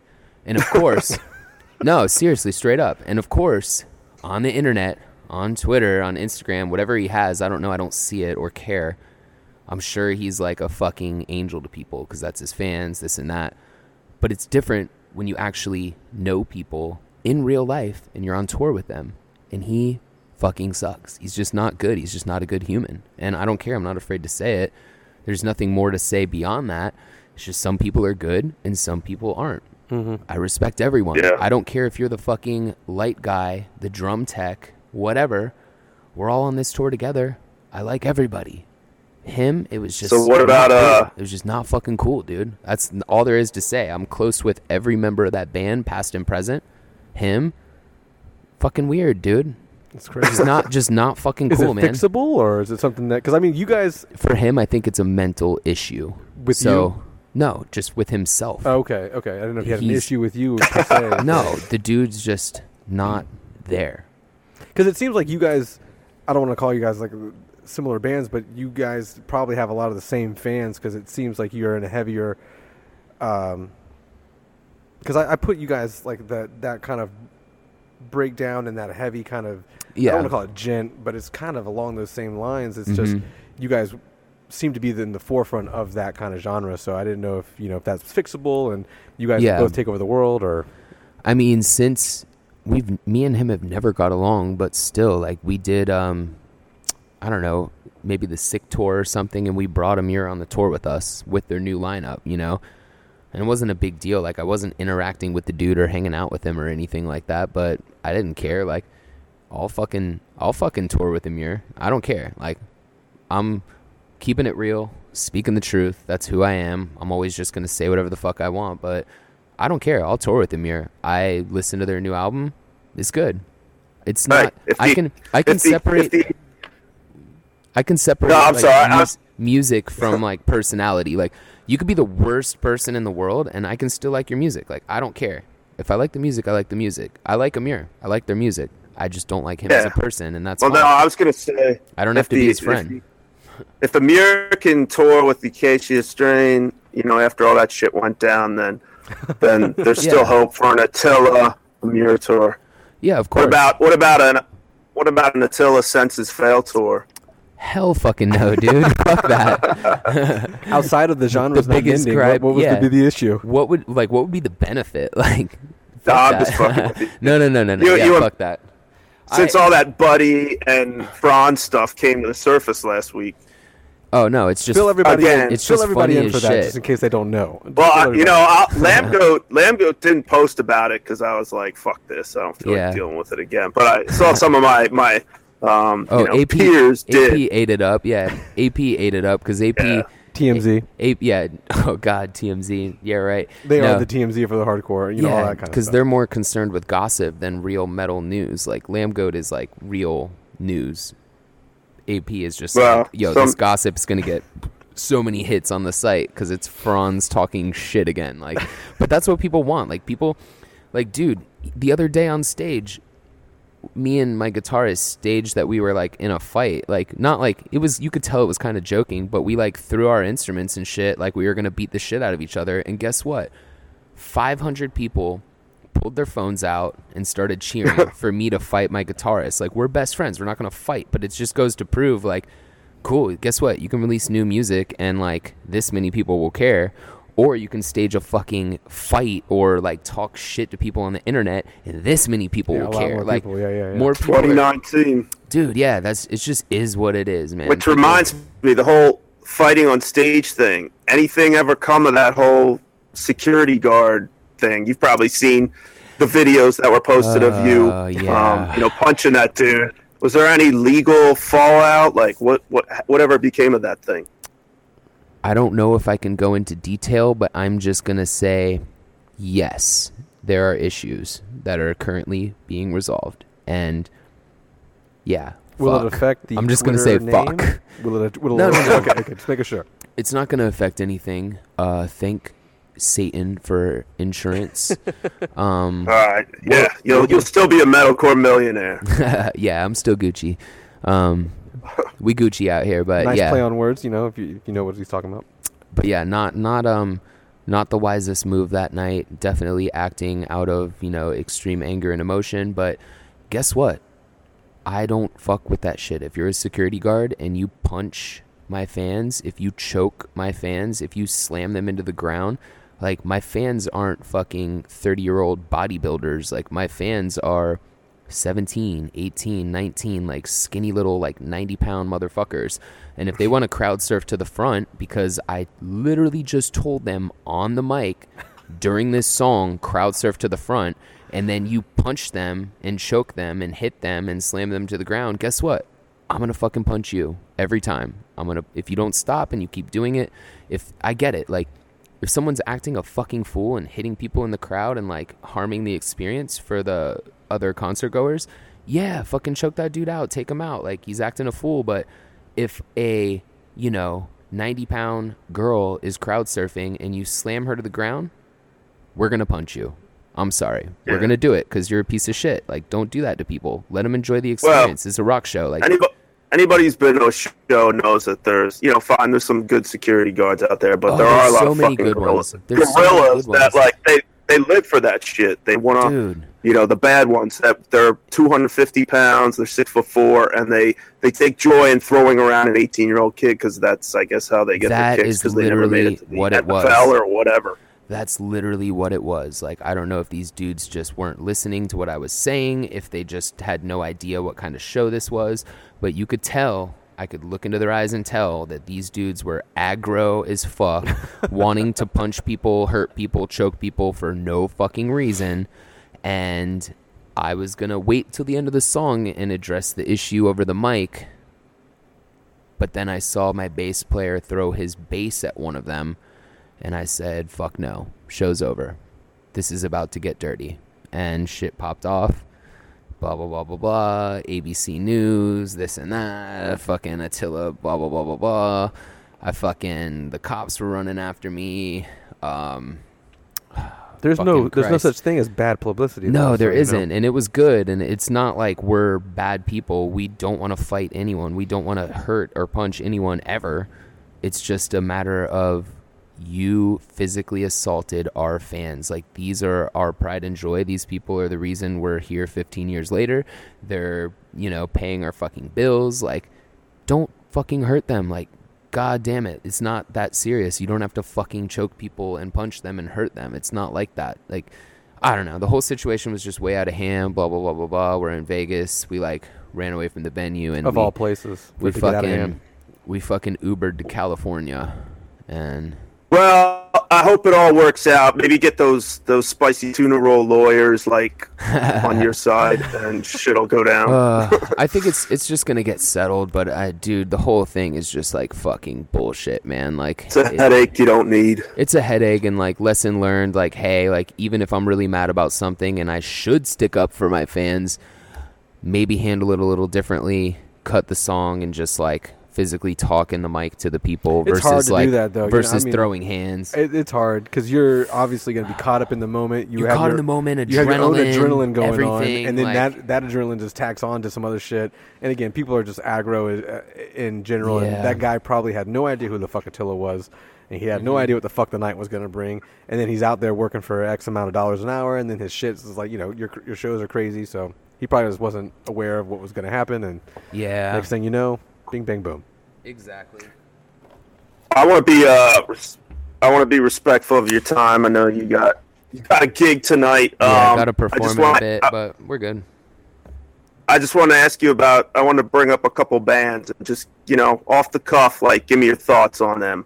Let's do it. Like a lightning round, Yeah. No time to think. The Ghost Inside. Absolutely love those dudes.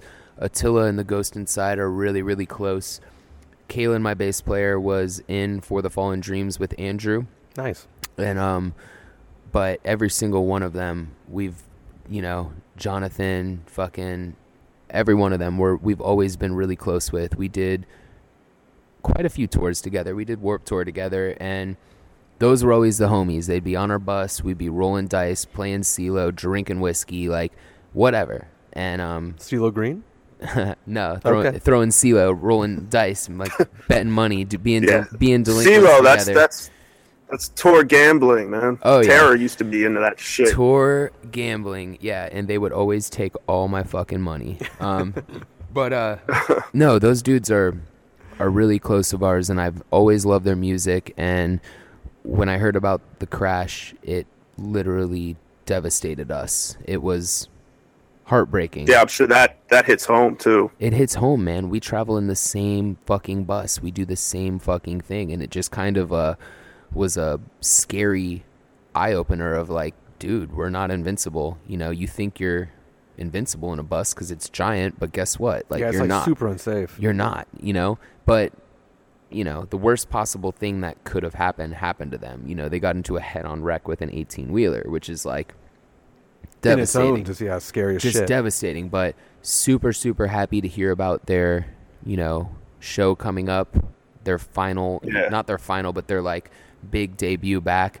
And I know they're working on music, and Andrew, they all got really fucked up from that accident. But obviously Andrew lost a leg, which is life-changing, especially as a drummer. He's learning to use it again. But his dad has been super supportive and built him a device so that he can still play drums, a device that attaches to the remaining part of his leg and allows him to still play drums. And knowing shit I heard, he's playing pretty fucking awesome. Hey, Def Leppard kept going for years and years and years. They're still going. Yeah, but Def Leppard has a little different. Yeah.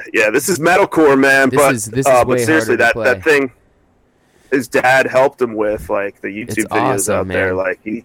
I wouldn't notice the difference, Exactly. I wouldn't be oh, that dude's playing. No with one's going to notice a difference in his performance. And I know, this sounds crazy to say or whatever, but knowing Andrew, he is, if that shit were to happen to anyone, no one in the world would handle something as devastating as that as good as Andrew can, because he is one of the just best, most positive human beings in the world. His He's just hilarious at all times. His jokes, his spirit, his energy, he's just overwhelmingly positive. So it's kind of like, I really wish it didn't happen to him, but he's like the one person that can actually overcome from that and be like, oh yeah, I lost a leg. Like, fuck it. Who cares? Like, I'm still going to play drums. I'm still going to fucking kill this shit. Like, he's just overwhelmingly positive, and really happy to see them back. It sucks that he didn't play like guitar or something like that. That it wouldn't have impeded him as much. But yeah, he's still going to kill it, dude. I think they've been. I think they definitely will. I mean, the covers they've had in the last couple of years outside of the accident, most of it's been about, you know, the drummers come back to like playing music again. And I mean, when I originally saw the video that him and his dad made, the first one, I was like, holy shit, you know, because that's just crazy in general. Because it's hard enough to play drums, you know, with two legs. Exactly. So yeah, it's all impressive. All right, cool, thanks. How about Bring Me the Horizon? Oh, good one. Honestly, I really love the new album. It's, you know, that could have been some of those songs could have been the Limp Bizkit songs. Yeah, so obviously they have progressed so much from a band that was like equally as heavy as Attila, kind of deathcore-ish, to now what is a band that like radio. I don't even know what to call it now, which is kind of cool. But I think the songs are all. I'm just a musician, so I respect everything from a very like general perspective. So I think the songs are all really well written. I think they're really catchy. And I gave the album a fair listen. I liked it, and I still continuously listen to the new album. I'm not super close with any of the dudes in the bands, but we've always been acquaintances, and I just like them. I like them. I like their new album. I think it's good. My biggest question, and this is like just me being like transparent as shit, but like songs, for example, like the intro track, I Apologize If You Feel Something, or Nihilist Blues, where there's like quite literally like no band, no guitar, no bass. I just wonder personally what the band does during those songs. Like, do you still have your guitar hanging on you, but you're not touching it? Walk off stage. Do you walk off and like chug a beer real quick? Do you like? Yeah, that's like smoke break time or something. Yeah, do you get a different guitar and a different tuning? Do you change outfits? Do you go pick up like a keyboard or something? No, I'm just being like genuinely curious. Like the thing like change outfits. That's something that they're to the ability to where they probably have costume changes or could have costume changes. Dude, even Attila's done that in shows where we had like a wardrobe change mid-set. Like, you know, it's you can do it. Like, fucking hell yeah. But intermission, bro. That's just my big question with the new music is like, I don't know. I guess we'll have to see. I know. I would love to see them live because they're, you know, or maybe they won't play those tunes. No, maybe it's too awkward. They definitely will play that. I've seen the set list, and no, I'm sure everything is fucking incredible live. They've always been great live. We toured with them on Warped Tour. I guess he's got screwed up vocal cords, so yeah. We'll see. They're scheduled to play here in May. I don't know if they will, but if they do, we should definitely have them on. I'll roll out, baby. Well, they're a hard get, but okay, cool. How about Every Time I Die? Ooh, fucking love them. Every Time I Die was one of the biggest inspirations for Attila in the early days. Always loved that band. And then I'll never forget Warped 2015, I believe, where we toured with Every Time I Die, and we actually got to become like best friends with them, like actual party together every night status, on each other's bus. Like, the squad on that Warped Tour sounds fucking crazy, like not believable, but the clique on that Warped Tour was Attila, Every Time I Die, and Terror. We're like the three biggest That's homies. Like a lot of party dudes. Yeah, because our music is fucking different, but at the end of the day, we're all really fucking funny. We have funny, weird conversations. We like to drink. We like to dabble in other shit, and we have a good fucking time together. And no bullshit. Yeah. Like, Attila, Every Time I Die, and Terror were best friends on that Warped Tour, and it was the coolest fucking thing because I love every single one of them. Love Every Time I Die. Love all their music. Love everything they've done. Like, they're still killing it, and they've been a band like even a little longer than Attila has, and they're still crushing it. Yeah. No one can hate on Every Time I Die. They're fucking say, awesome. Like, when he brought him up, when Alex brought him up, I was like, who's gonna say anything bad about Every Time I Die? Outside of like, I don't like their music, maybe, but like that band. To me, that band is like your stereotypical like band you would love to be a part of.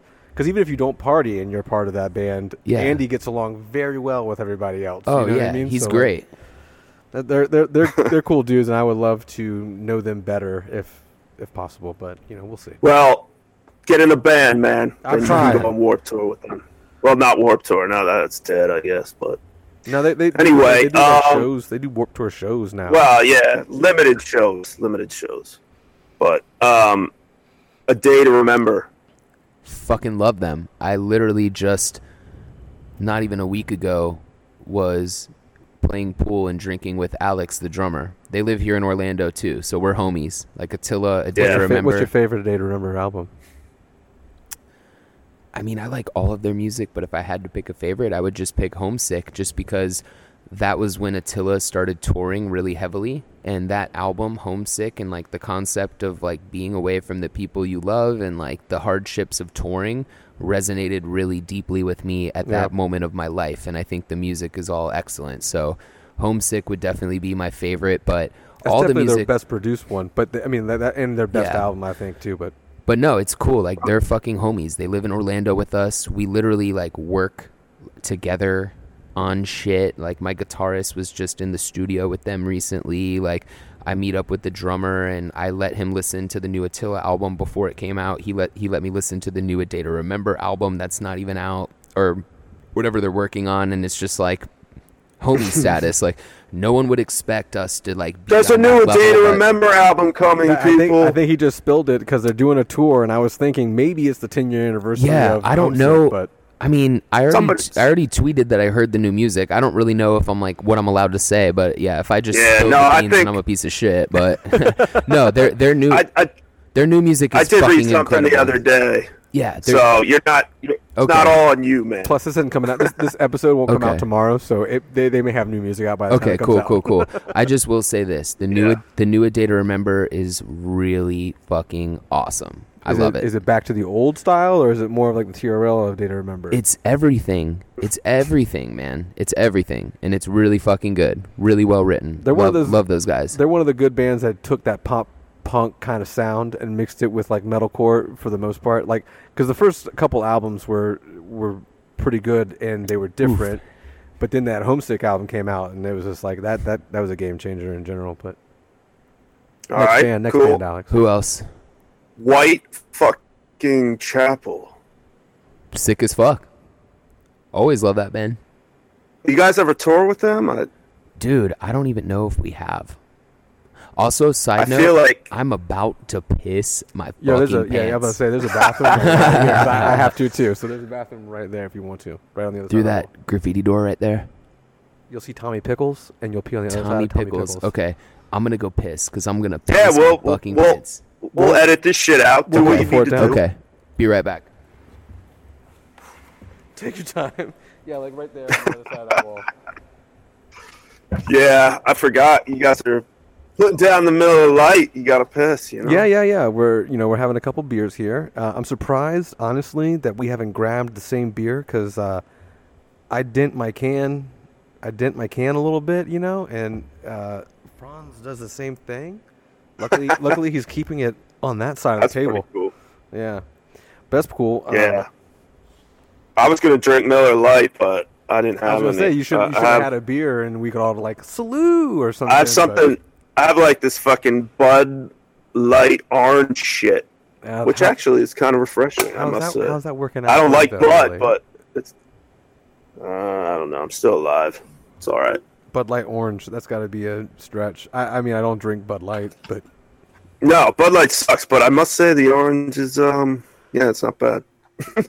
It's good. You know what's gonna be? It's no Miller Lite. What will be good is the video. Your video started out so good, but then it just became choppy. So like most of this interview is like your audio comes by just fine, but your video is just all right. That's cool. I don't care about my video. I will say a couple times during the last bit, it sounded like Franz's mic was cutting out a little bit, but I don't know if that's. I think if he turns his head away from the microphone, it does cut. I couldn't tell, and I know it's hard for you to tell because you're sitting right there, so you're getting his voice. Yeah, and these headphones naturally. Suck. Yeah, these headphones suck right here. So I'm probably not hearing it at best. He's probably hearing it better in general. Yeah. But yeah, I got a piss here in a little bit too. Just FYI, we're running about an hour 40. Yeah, we should wrap it up. Okay, just making sure you were. Because it's flying by. Yeah, I figured it would. It's pretty good though. Pretty good interview. Yeah, no, I think there's some entertaining shit there. Yeah, I was a little worried. I think we covered everything. Yeah, the whole list is done, and even then some. So, I guess if you want to do one more band, and then we'll wrap it up, just to kind of like, Well, I shouldn't take. I mean, I didn't know if you had any that you wanted to ask him about. I don't mean to. Any bands? You already. I mean, every time I be domineering. Yeah. Okay. I guess that's your. We'll that's figure your it one. out. Well, you could ask him about Glassjaw, man. I will. I have the shirt on. We may edit all that out. Who knows? You never know. All right, baby. I'm back.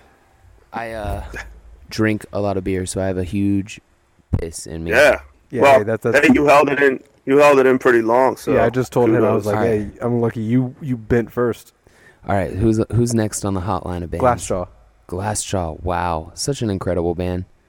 I never dove like too deep into their discography, but I love that band. Amazing. Legends. Holy shit, it's raining heavy as shit right now. Is that what that noise is? That's it. Fuck. How about the old Hatebreed? Oh, fuck yeah, dude. Not old Hatebreed, I just mean the old the Legends. I don't even know what to call them. They're just they're legendary. Legends. In hardcore, obviously. Yeah, they've been around for a hot second. Legends, dude. Yeah, so speaking of Hatebreed, Jamie Josta is a good friend, and I've done a couple of his podcasts before. Dope. And he's a cool dude to just sit down and talk to, and everyone in that band is really cool.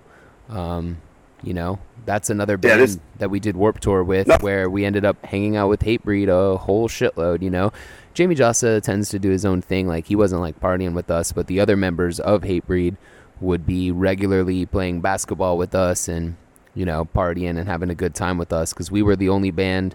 We probably are the only band that tours with the basketball hoop, So, like, we're just, like, very... That's awesome. Yeah, we're just very inviting because, like, we set up, for the day and we bust out a fucking basketball hoop. So other bands are like, I don't know anything about this Attila band, but holy shit, they're just shooting hoops and drinking beer. They must be fucking cool, and we become friends with all these cool-ass bands like Hatebreed. So I remember when...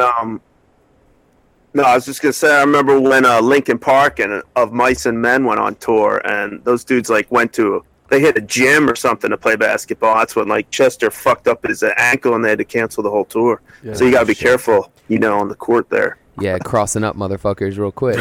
Is it the Hawks or the Magic? Oh, man.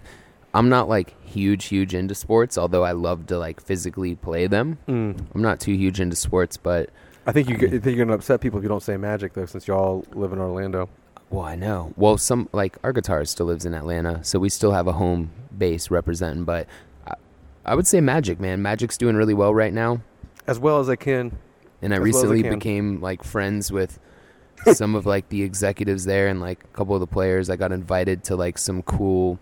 VIP Orlando Magic party or some shit. Fronz to it. Fronz is going to do the national anthem at a Magic game, right? Oh yeah, I'll scream the national anthem. Fuck yeah. I'm a Magic fan, so if you ever need a guest to come and hang out, that's cool. Hey, I might have some courtside tickets soon. So we don't even have to be courtside.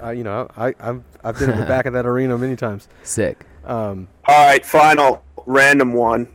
Post Malone. Fucking sick, dude. He is so good at everything, man. Like, look at him. Post Malone's excellent, man. He's grungy. He doesn't give a fuck about anything, and his music is incredible. And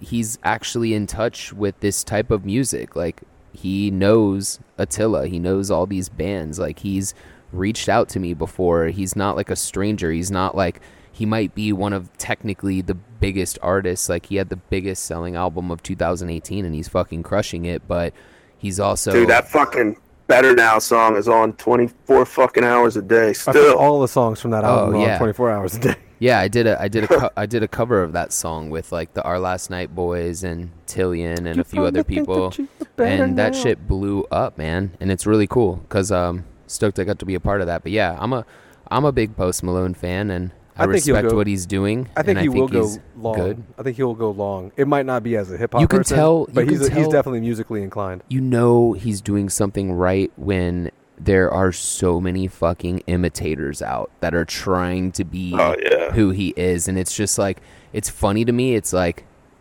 I mean, I respect anyone, like, do what you're doing, but there's so many fucking like Post Malone imitators out right now trying to come up. And it's like, do your shit. Like, if you really like it, like, go for it. But man, like, you know, you do something right when you got a bunch of copycats like coming up after you, like riding your coattails. But yeah, no, Post Malone is the fucking shit, and he's killing it. And I'm happy for him. So we might get a Post Malone Bone Crew tour. Maybe Bone Crew open up for Post Malone. Hey, yo, one could only hope, man. I just, like, when it comes to him, I know he is like accessible, and I could hit him up, but I just like, there's like a fine line. I don't want to be that dude. Like, imagine how many fucking like metal dudes are like trying to hit him up for shit because they know Post Malone likes Post Malone legitimately likes metal. Like, he legitimately likes, you know, bands like Attila and shit. So it's like, I never want to be that dude, like, blowing him up. That's just I hear whack, you know. But, dude, I would love it. If I had any opportunity to collaborate on a song with Post Malone or tour with him or whatever it may be. Get him on a song. I would love it. I would be so fucking stoked. But that's, you know, that's up to him. Alex, I don't know if you can hear it, but we might want to wrap it up because it's like pouring. Yeah. No, I think I've covered, like, I had a few things I wanted to cover. We've covered everything. Cool. So yeah, unless you had something, Dave, I think I guess just giving you really the final nothing word else basically. to cover. Yeah. Just final words. Give you the final word. Obviously, you know, making money in music is tough as shit. So kids, don't think you're gonna make money of the music. It's all everything outside of the music. But go ahead, Fronz. This is your so to speak time. 100%. You know, ladies and gentlemen, you know, music is definitely something that absolutely has to be driven by passion. And not everyone that does music is going to make money from it. So don't, you know, you can look to me as a role model, but don't look to me as a role model in the sense of like your fate is going to play out like mine has. I just happen to be a very like business oriented person, etc. But yeah, no, my final words would just be, you know, thanks for having me on the podcast. I enjoy talking to anybody. Thank you. And the new Attila album just came out yesterday, brand new. It's called Villain. I think it's the best Attila album we ever wrote. It's very genuine. The lyrics are very genuine, everything. And musically, it's just a great album. So I would just hope everyone that is listening to this will listen to the brand new Attila album. And yeah, thank you so much for having me, and hope everyone has a great motherfucking day. Yeah. And it is coming down hard right now. But yeah, definitely go check out Villain. Stream it if you can. Buy it if you want to. There's only a limited amount out. But definitely, if you stop by and see Attila, get that merch. Like he said earlier, they get more of that money to them directly. So that's how bands really. Goddamn rain! I know, right? It's loud. So well, anyway, thanks. Thank you. Thanks, Fronz, man. I really appreciate your candor. Yeah, of course, man. Always good to talk. So thanks for having me. Here's my shitty fucking Bud Light Orange. Where the fuck is this? Cheers, dude. All right, Alex. Well, hey, we'll touch base again, and I'm gonna cut it, I guess, and we'll edit everything out. That's crap, but yeah, not crap, but the bathroom break, I guess. We'll edit that. But. Sounds good. All right, bro. All right, I'll talk to you, Dave. Thanks again, Fronz. I'll see you online, man. Of course. Peace.